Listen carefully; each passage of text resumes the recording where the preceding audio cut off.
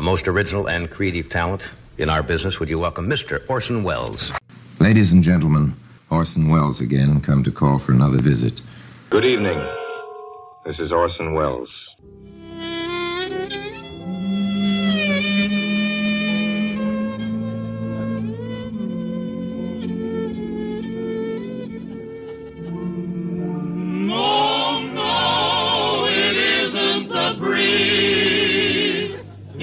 Buck Benny, a two-fisted, quick-triggered marksman who shoots from the hip and never misses. Well, hello again, everybody. This is Buck Benny speaking. I have Kathy Fuller-Seeley with me.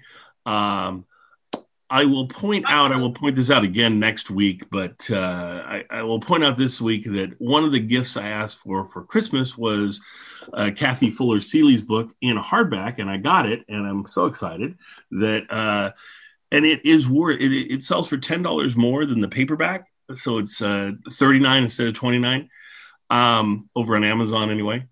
And I got to say, it's worth that extra $10. The hardback is so nice, and the pages are so much smoother and everything. I mean, it's just an improvement, like in every way. So I would highly suggest it. And I was just showing it to Kathy today, and she hadn't seen it before. So I was like, it was really neat. So this is what the hardback looks like. So anyway, I would highly suggest that hardback of Jack Benny's Lost Radio Broadcast. And I think we're okay saying that it looks like there's going to be more coming, correct, Kathy? Am I okay saying that? Oh, yes. I'm supposed to turn in the manuscript of Volume 2 in February. So, yes. Excellent. Ben, and he's also put Volume 3 into production. So yeah, I was going to say you've got an okay to do. Rolling. Yeah, 1, 2, and 3. So that's awesome. And then after those sell, then you'll decide whether Volume 4 is warranted or not. The Volume 4 will be Chevrolet. That about which Jack decided he never wanted to mention that sponsor ever again. Never again. Wow. Or the evil CEO who decided he liked polka music better than Jack Benny's comedy. So. No accounting for taste. So there you go. Anyway, today we're going to start covering, we're going to go back to covering Orson Welles. This is the Orson Welles podcast. But I'm delighted to have Kathy with me. Hopefully Terry will be back next week. And John might be back. We'll have to see. John's going to come back certainly when we do Jack Benny. But today I thought the focus would be Orson. So anyway, our next episode of Orson Welles is the episode, it's the last episode of 1945 season. So I think it's the 30th of December that we're covering today. And Kathy, did anything stand out? There's magic in this episode that he talks about. Yeah. There certainly is talk about the part of the stuff to me was the Abraham Lincoln stuff. But go ahead. What was that, Kathy? There's an eggnog recipe. So yes. We're an eggnog recipe worthy of Rochester's eggnog recipe. That's 2 cups of Orson's bourbon and laced eggnog, and you're suddenly finding yourself the quarterback for USC in the Rose Bowl. There you go. Well, that's the trouble with me. I love eggnog, and I'm used to eggnog that's not spiked. So when I go to someone's house and they have eggnog that's spiked, if it's covered up well, right, then I won't think about it, and I'll drink as much eggnog as I usually do, and then I'll be in trouble because it's like, Daryl's gone crazy, whatever. It's like, or he's sleeping in the back room, one or the other. Honestly, in 15 minutes, this episode packed in so much. He chose not to make it. It seemed to me that he chose not to make it a year in review kind of thing. So it kind of feels like a stream of consciousness. Yes. But it packs so much punch. Eggnog. There's my pun. Covering so many different topics. I love that he starts out talking about his fellow magician, Fu Manchu, who's 8th generation from Holland magician who's from Brooklyn, but he calls himself Fu Manchu, and he's like the greatest magician in Mexico. And yet, as much as in previous episodes, we've seen him be angry about sort of magicians, sort of labeling some of them as fakers. And certainly he's got a faker to talk about today, the Mexican woman who can do magic surgery, but she's actually cutting into people's, doing, appendectomies or what have you, which is very scary. But it never ceases to amaze me. All the places Orson had been, he's just 31 years old. Yeah.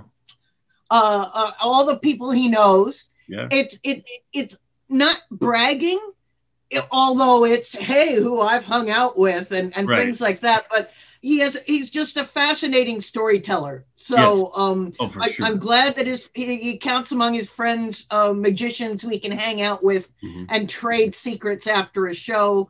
That he, as we've spoken about in previous episodes, when he chooses to criticize fakers. Yes. Terry had mentioned this, that you never quite know if he's making sort of veiled allusions to actually politicians or leaders of some kind right. who are also. So he continues to do that and never quite tell you. Right. He leaves it up to the listener's imagination how sort of political or current event like you might wish to make those connections. Right. And then sometimes he will come out and be overtly political and slamming on somebody and things, call out individual leaders and things, which is hugely interesting. As far as your storytelling piece, if you're a huge storyteller part of Orson, and that's your big thing, the next word she and I are going to cover another podcast today, and that one is probably one of the better. There's just one story basically the whole time, with a little bit tagged, a few little other things tagged on, but the story is the main thing. So that's a good one to listen to as well.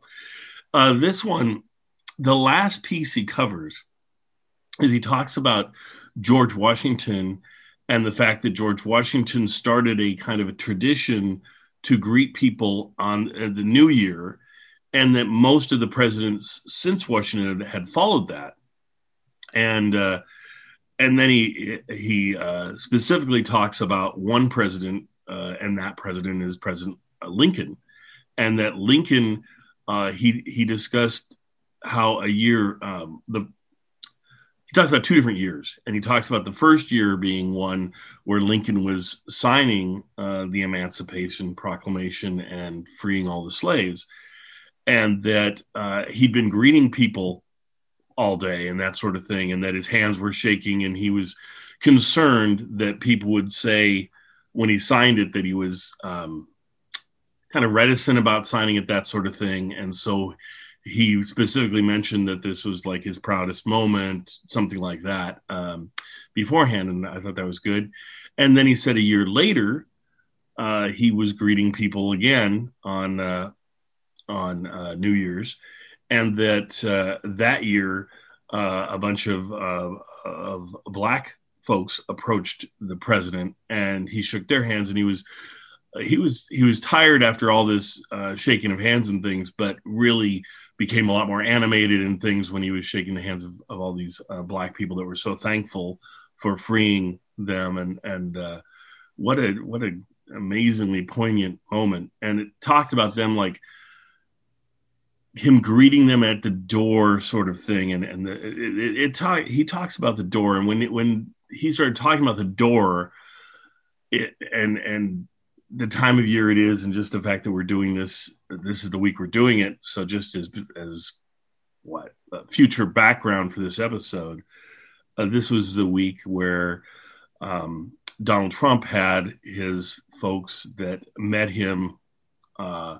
He had a rally because this was when they were counting all the votes from the different states to certify that Biden had won the election. And so he had his people show up at the White House to talk to them, and then sent them over towards the Capitol. And then at the Capitol, they broke into the Capitol, and the whole door thing made me think of what a difference of someone breaking into the Capitol, and that hadn't been done since before Lincoln had done the whole time Lincoln did this. The Capitol wasn't broken into, and I guess it was in the War of 1812 was the last time the Capitol had been broken into, and so it just kind of was an interesting juxtaposition to have these two things. We listen to this show and talking about Lincoln, and then the whole Trump situation that happened. Daryl, you're absolutely right. In retrospect, this episode seems like such a lovely gift. Yes. To because in the way that he started, Orson started about that he connects to working for peace. Yes. That's and so he had talked earlier in the middle of this short but packed episode. He speaks about being at Chichen Itza. Right. And that the civilization had been gone for 1,000 years, and it was eerily quiet. Right. And and then it made you sad. And he says, in this year of the atom. So you get this horrible. I mean, for this listener, it connected to this horrible image of the atom destroying everything, and everything being gone. But then he moves it to peace. And then in talking about this, you as you so beautifully said, talking about this Abraham Lincoln peace moves to joy. Yes. And I want to remember to listen to this episode again in the future to remind myself there can be strife, there can be awfulness, but hopefully afterwards there can be peace. Yes. So, and joy. Right. We need that to remind ourselves in bad Exactly. Exactly. And just for folks out there, just that we try not to get political on these podcasts and things. And I will say that there have been wonderful times and productive times when we've had Republican presidents and Republican houses and Republican senates, and we've had wonderful, prosperous times when we've had Democrat House, Democrat Senate. I think making any side out, Kathy and I were talking before this, painting with a broad brush to say all one side is evil or not or whatever. I don't know. I just have a problem with that. I think there's great people doing great things that are trying to make our country a better place. And hopefully I just, every time we get an administration, no matter who's in charge, I feel like I want to say, I hope that they are successful. I hope that things go well. I hope that our country prospers. And that's just where I'm at. But anyway, we shall see going forward. Excellent New Year's wish. So yes. So let's have a wonderful New Year, and hopefully we deal with the whole COVID thing that's still going on and around us. I'm so glad we have that vaccine out there. It seems like it's starting to get out better and more. They were having some issues at the beginning getting it out quickly, but it seems like every week it ramps up further and further where they get it to more and more people, and that's great.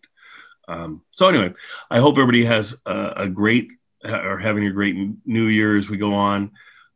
In the future, when you listen to this, I mean, really interesting episode that covers a lot of ground. So much of these Orsons, as Kathy's saying, are just, it's interesting to hear of they're coming out of a dark place that when things didn't go that great, I mean, World War II and all of that, and they're just trying to plan out what their future is going to be for the country. And I feel kind of like that's sort of what's happening with our country as well, just trying to figure out how we're going to head forward and make it where hopefully everybody has a great future ahead of them in our country and around the world too. I mean, I hope this whole COVID thing, we deal with it and these mutated strands and things don't become a big thing. And hopefully the vaccine will cover all of that, I pray. And anyway, I hope everybody has a great New Year, as I say. So I think we'll stop there if that's okay, Kathy, is there anything else in this episode that you wanted to mention or anything? Are we pretty good? No, nothing that can't bleed over until next week's episode. Okay, all right. And so Kathy and I will join you next week for another episode of Orson Welles, or it might even play it the same week this week. I'm not sure. We'll see how that goes. So anyway, thank you. Enjoy the show and enjoy Orson. Wonderful as always. Siemens Private Blend. Orson Welles speaking. I wasn't sure yesterday whether this broadcast would be coming to you from Havana, Cuba, or New York, New York, but the weatherman who works for the airlines decided I wasn't to get further north today than Miami, Florida, and frankly, your roving reporter doesn't mind admitting that his teeth aren't exactly on edge at the prospect of a few free hours in the sunshine. Stout Californian though he may be. Change that to read plump Californian, I'm on a diet. So here we are, and what do you know, before me as I speak of the historic beaches. Historic for me, anyway, because it was on and about these same sugar-colored sands that Haywood Broun and I used to settle the problems of the world before going to Hialeah. This in a day when the world's problems were even easier to settle by conversation than they are now. And here lived another chum of mine, earning his living as a lifeguard. Joe Cotton is the name. And here, too, my wife took me one winter when I was very ill. Yes, here before me, as I said, are the historic beaches for me, and behind me, as I haven't said, is a fairly historic week, including a night with a spiritualist medium in Mexico and a night on the Great Pyramid of Chichen Itza. We'll get to that in just a minute. Today we have big news for you. It's news about another brand new exclusive development of Lear Incorporated, which you will find on Lear radios. We've told you about Lear wire recording, the wire that remembers. Now Lear has gone further and is ready to announce this new Lear achievement, a way of recording far more faithful and far easier to use even than wire recording. It's a wonderfully accurate and clear recording of sound on tape. With the flick of a switch, you take down your favorite radio programs, the voices of your children, the tunes and words you want to keep and hear again and again. Then immediately you can play it back, for with this new way, there's nothing that has to be rewound. Lear is first to perfect this latest advance in recording, and it will be one of the exclusive features of Lear home radios. This newest feature of Lear radios has been under development in the laboratories for months. Now the story can be told, and soon you'll be able to get it to use in your own living room. All this is just an example of how you always get the latest and most advanced features in Lear products. It's a reminder that if you want to learn of the latest, listen to Lear. For Lear has been first with the newest and best developments in every field of manufacture that Lear has entered. Remember, watch for the radio with the name Lear, L-E-A-R.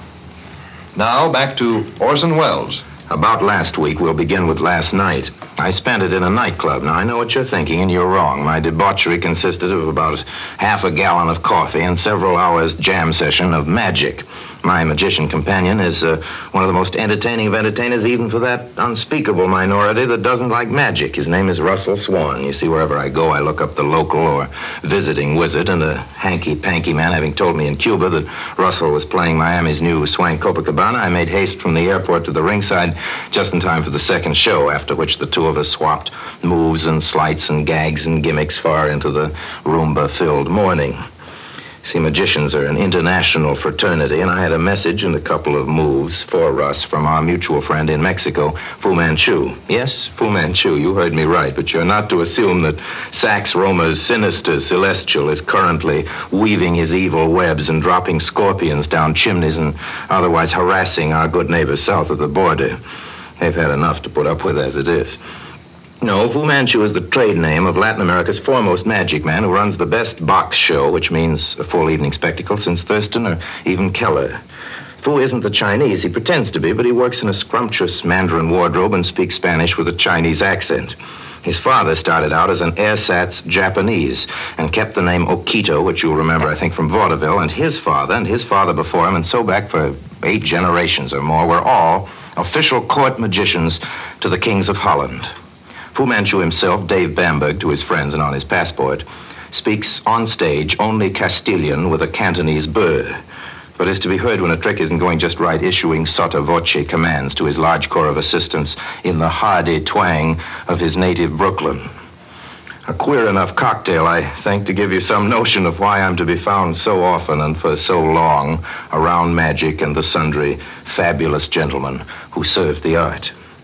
Well, here's the story I told Russ Swan last night. In Mexico last week, Fu and I went calling on the latest rage among spiritualist mediums. A lady who, for adequate palm crossing with silver, will cure you of anything that ails you. She doesn't just lay on hands either. Oh, no, this character performs actual surgery, blood and everything, having exchanged the trumpet and the phosphorus tambourine for scalpel and suture. She's a dear old thing. Looks like somebody's mother, which she is. A doctor's mother, our investigations proved. A very shady doctor, to be sure, but then she's a very shady mother. She does a roaring trade, the madam. Her parlor swarms not only with the poorest Mexicans, their savings in hand, but also with the more enlightened sort. A secretary in the British Embassy, for instance, who I talked to, swears to an appendectomy performed with no palpable utensils or anesthetic by some invisible specialist among the spooks. Unluckily, Fu and I were recognized, so we were given nothing more startling for our dough than the ghostly materialization of perfume. An elderly dowager of some social distinction who was there announced that the aroma was like nothing of this earth, but we were pretty sure its basis was the notorious and very cheap patchouli, and chemical analysis later proved we were perfectly right. I relieved the madam of one of her little secret glass vials. She keeps them in her left-hand sweater pocket in case you're interested, while she was busy thoughtfully massaging Mexico's leading magician.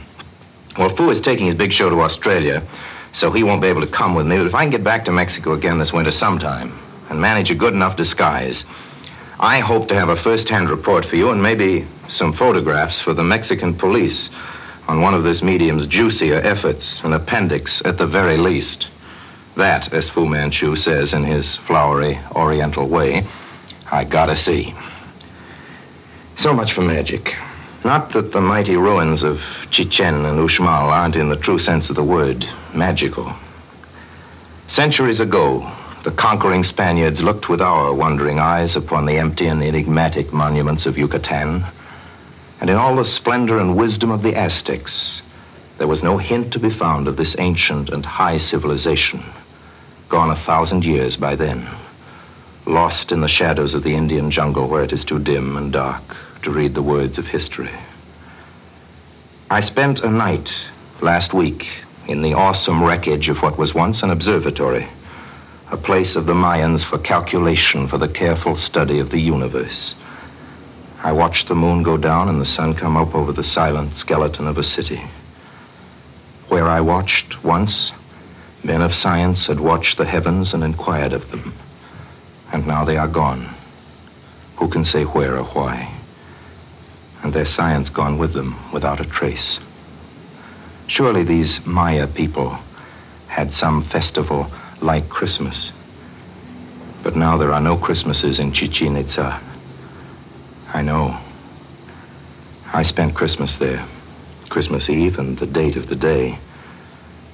A lonely Christmas for me, and lonely, I think, too, for all the peoples of a world still divided by nations in the first year of the age of the atom. Well, comes now time for good resolutions, the season for hopes. Of course, our first hope is for peace, true peace. But you don't get peace in return for winning a war in the way that they give you a silver cup for winning a game. You've got to work for peace. And up to now, none of us have worked hard enough to pull it off. Peace is like heaven. No living man has ever seen it, except in his own backyard. Like heaven, it is a matter of faith. And the hope of peace is like the hope of heaven. Most decent people couldn't live without it. About New Year's, if you insist on celebrating it, I think the best way to do it is traditionally with an eggnog, and the easiest way to get an eggnog is to know somebody who makes a good eggnog and go visit him. If you haven't got that kind of friend, you're going to need, according to my recipe, 12 eggs, 2.5 cups of sugar, 1 pint of good brandy, 1/4 of Jamaica rum, and 3 quarts of heavy cream. If you've got all those groceries, you don't need any friends. And if you own all that liquor, you won't be able to keep them away. I used to serve eggnogs, as a matter of fact, in the White House. Not anymore, I understand, but the reception is pretty much of a tradition. From the first New Year's of his administration, George Washington held a reception there, and he kept up the custom, and so have most of the other presidents. I'd like to tell you a story now, I've just time for it, about one presidential reception on New Year's Day. The president was shaking hands with the people of the United States. He remembered how tired he was the last New Year's. 3 hours the great levee had taken, and when he'd finished shaking all those hands, he found he was trembling with exhaustion. He remembered later in the day, when he'd taken up his pen, He noticed the trembling. He remembered fearing it might waver when he signed his name, that men might say of him, looking at that signature, he hesitated. That's why he told the people standing about him, I never in my life felt more right than I do in signing this paper. And now a year had gone by, and it was as if the words were printed in the air between the men and women shaking the president's hand. All persons held as slaves within any state shall be thenceforward and forever free. 12 months of war had marched over his heart since he put his name to that, and now New Year's again. Then suddenly, some new people had come in. Outside, they had been watching the fine ladies and gentlemen sweeping into the White House. Very slowly and cautiously, they moved nearer to the door, closer, and then closer still. Why shouldn't they go in to see the president and pay their respects? For a long time, they hadn't dared. But now, as if by signal, the Negro people jammed through the door and into the reception rooms. Here's what a newspaper had to say about it in 1864, the New York Independent. For long hours, the president had been shaking hands and had become excessively weary. But here his nerves rallied at the insolent sight, and he welcomed this motley crew with a heartiness that made them wild with exciting joy. The Negroes laughed and wept and laughed, exclaiming through their blinded tears, God bless you. God bless Abraham Lincoln. Those who witnessed this scene will not soon forget it. For a long distance down the avenue on my way home, I heard fast young men crossing the president for this act. But all the way, the refrain rang in my ears. God bless Abraham Lincoln. Now your attention, please, for an interesting announcement. Perhaps you missed the announcement made earlier on this program. It is big news, so I'm going to repeat it. It's the first announcement of an entirely new kind of recording, more advanced, more faithful, and more convenient to use even than wire recording. It's Lear's sensationally new Sound on Tape.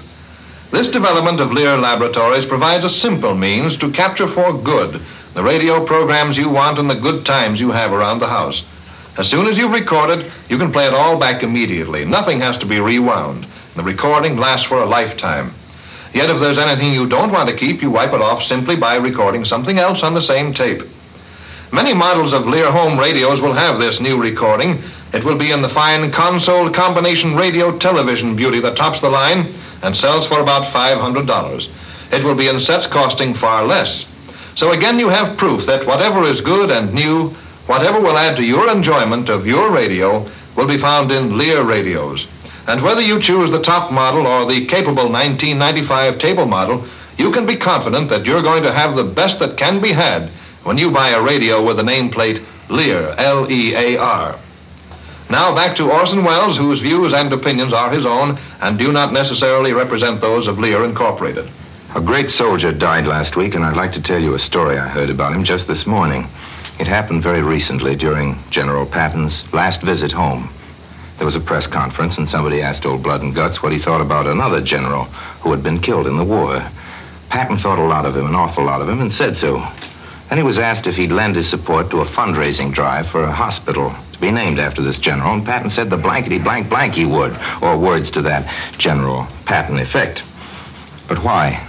Patton's reply was, of course, off the record, but I don't think I'm violating any confidence in quoting him now. Infantrymen, said Patton, infantrymen are killed on purpose. That's war. Generals only die by accident. George Patton, who was a very brave man, might have liked that for his epitaph.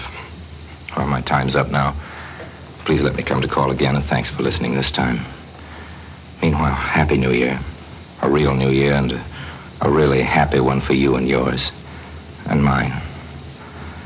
Meanwhile, too, speaking for my sponsors and myself, we remain, as always, in 1946, as in 1945, obediently yours. This program originated in the studios of WGBS Miami. This is ABC, the American Broadcasting Company.